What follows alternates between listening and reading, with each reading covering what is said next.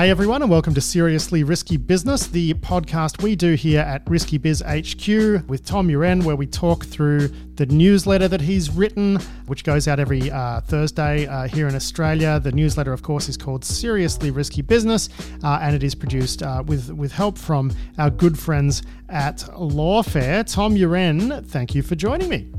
G'day, Patrick. How are you?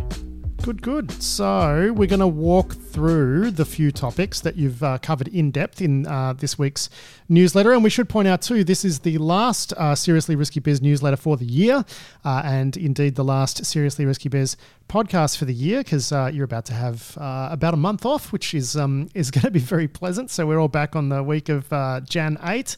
But yeah, you've covered a few things here. The first is you've done a little bit of an analysis piece looking at the likelihood of election interference or cyber-enabled election interference into the upcoming polls in 2024 in Taiwan, Russia, and the United States. And really where you've arrived in thinking about this is the place where we're most likely to see cyber-enabled interference is going to be the United States. Yeah, so it kind of compares and contrasts the different situations in those three countries.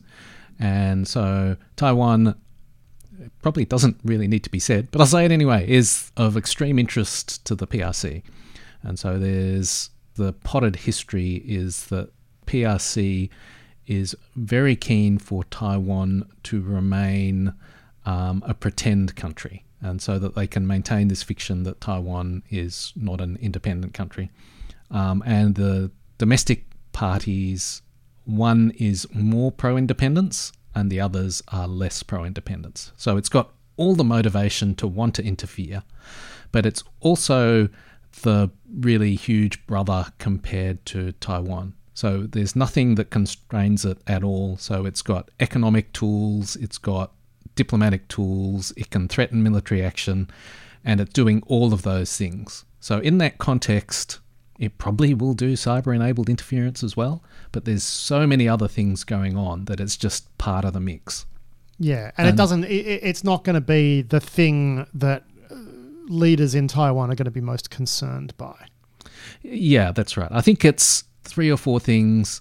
You've got to think about it, but it's not the be-all and end-all. But the situation with the US and Russia, or the US and China, is very different. They're not going to threaten military action if the election swings one way or the other. So the PRC, their Taiwan Affairs Office, has described that upcoming election, which is in like the middle of January, so very soon, as a choice between peace and war.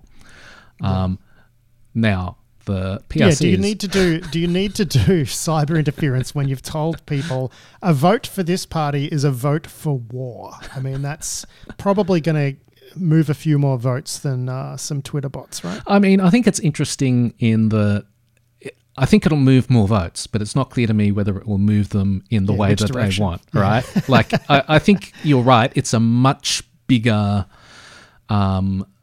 stick. It's a much bigger influence on the election. Whether it gets what the PRC wants, I'm actually a bit skeptical. I think people tend to push back against that. But anyway. Well, I mean, it's the age-old thing too, where, trying to bomb countries into submission during military campaigns always has the opposite effect.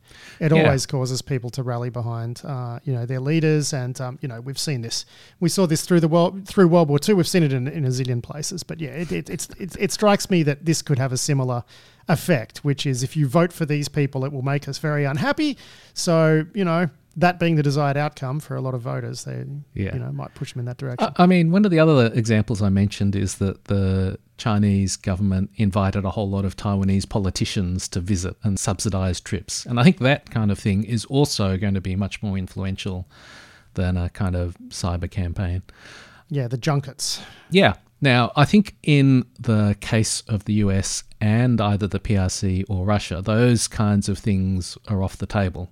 A large-scale come and visit China campaign, I think, is not going to have a lot of influence on a lot of politicians in the US.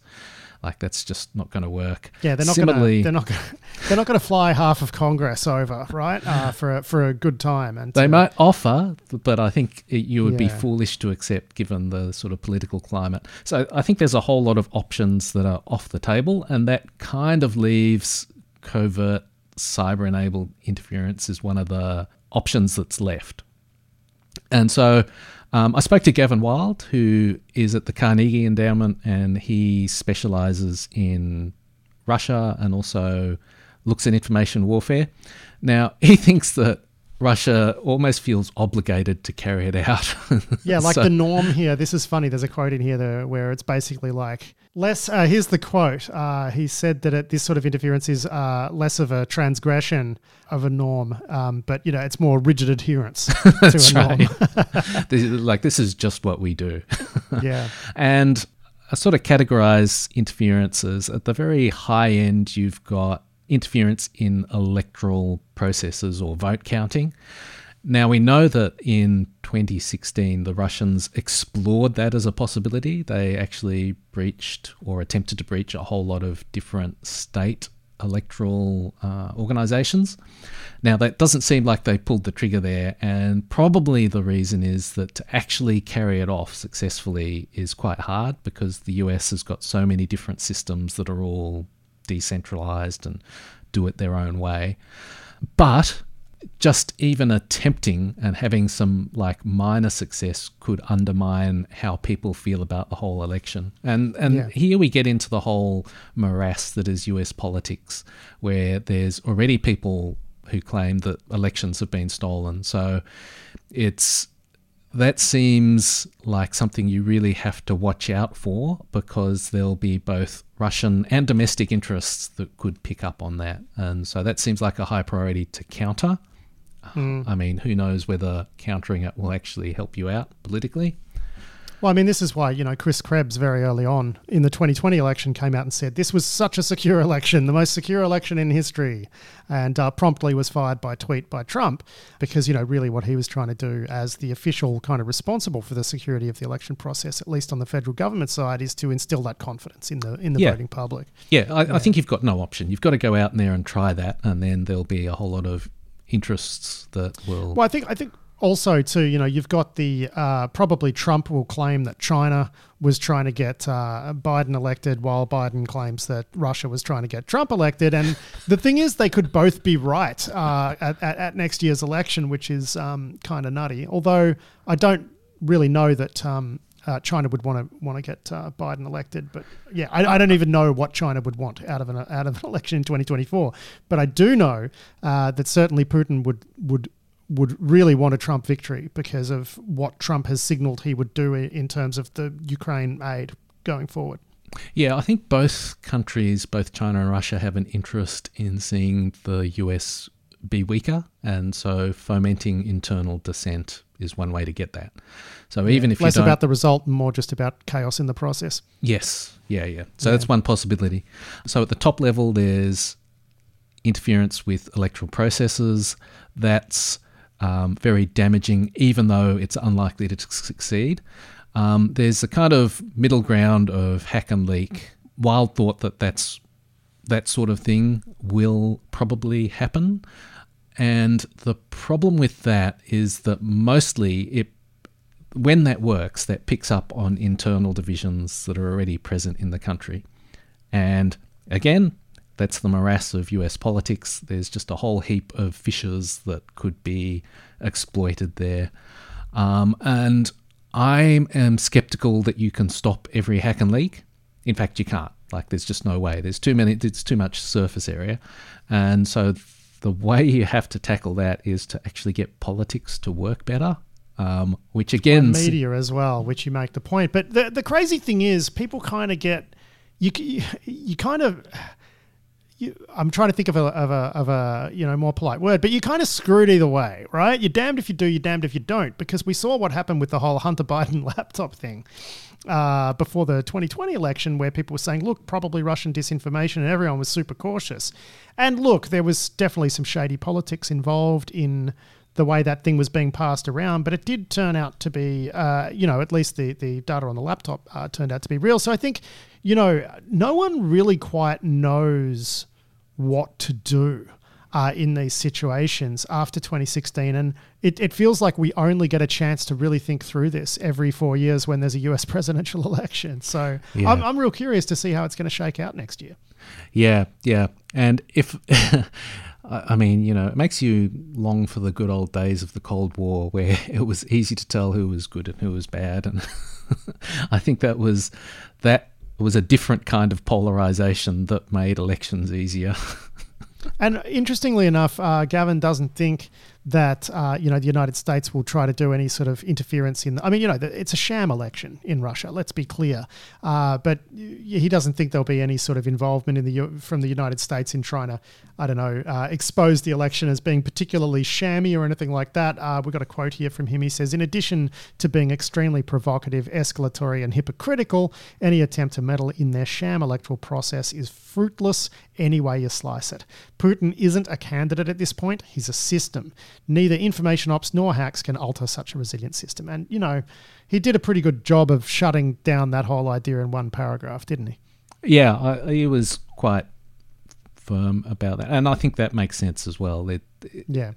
I think there's probably like some benefit in providing assistance to opposition groups, just in general. And trying to focus on an election, I think, makes no sense because there's, I think, almost nothing to gain and relatively a lot to lose. Even foreign funding of opposition groups, though, is a little bit, Oh, yeah. I think it's like, I'm not talking about public overt things. I think that just in the scheme of dirty geopolitics, that's what makes sense more than trying to influence elections. I think in the past when elections have been stolen, it's because you've got a large power versus a small country. And that's kind of when you think it can work for you. Like, it never does work for people, but people go, I think maybe just in this case it will work. You can fool yourself. Now, look, another thing that you covered this week, we won't really talk about this one because I had a long chat about this with Adam Barlow in yesterday's main Risky Business podcast, but I just had to mention it because of the headline you gave it. This is, of course, a discussion or an analysis of recent attacks against US water infrastructure by state-linked Iranian hackers. And you've given it the headline, Iran attacks our precious fluids. And I am just so ashamed that I didn't think of that headline myself. That is splendid work, Tom. Thanks.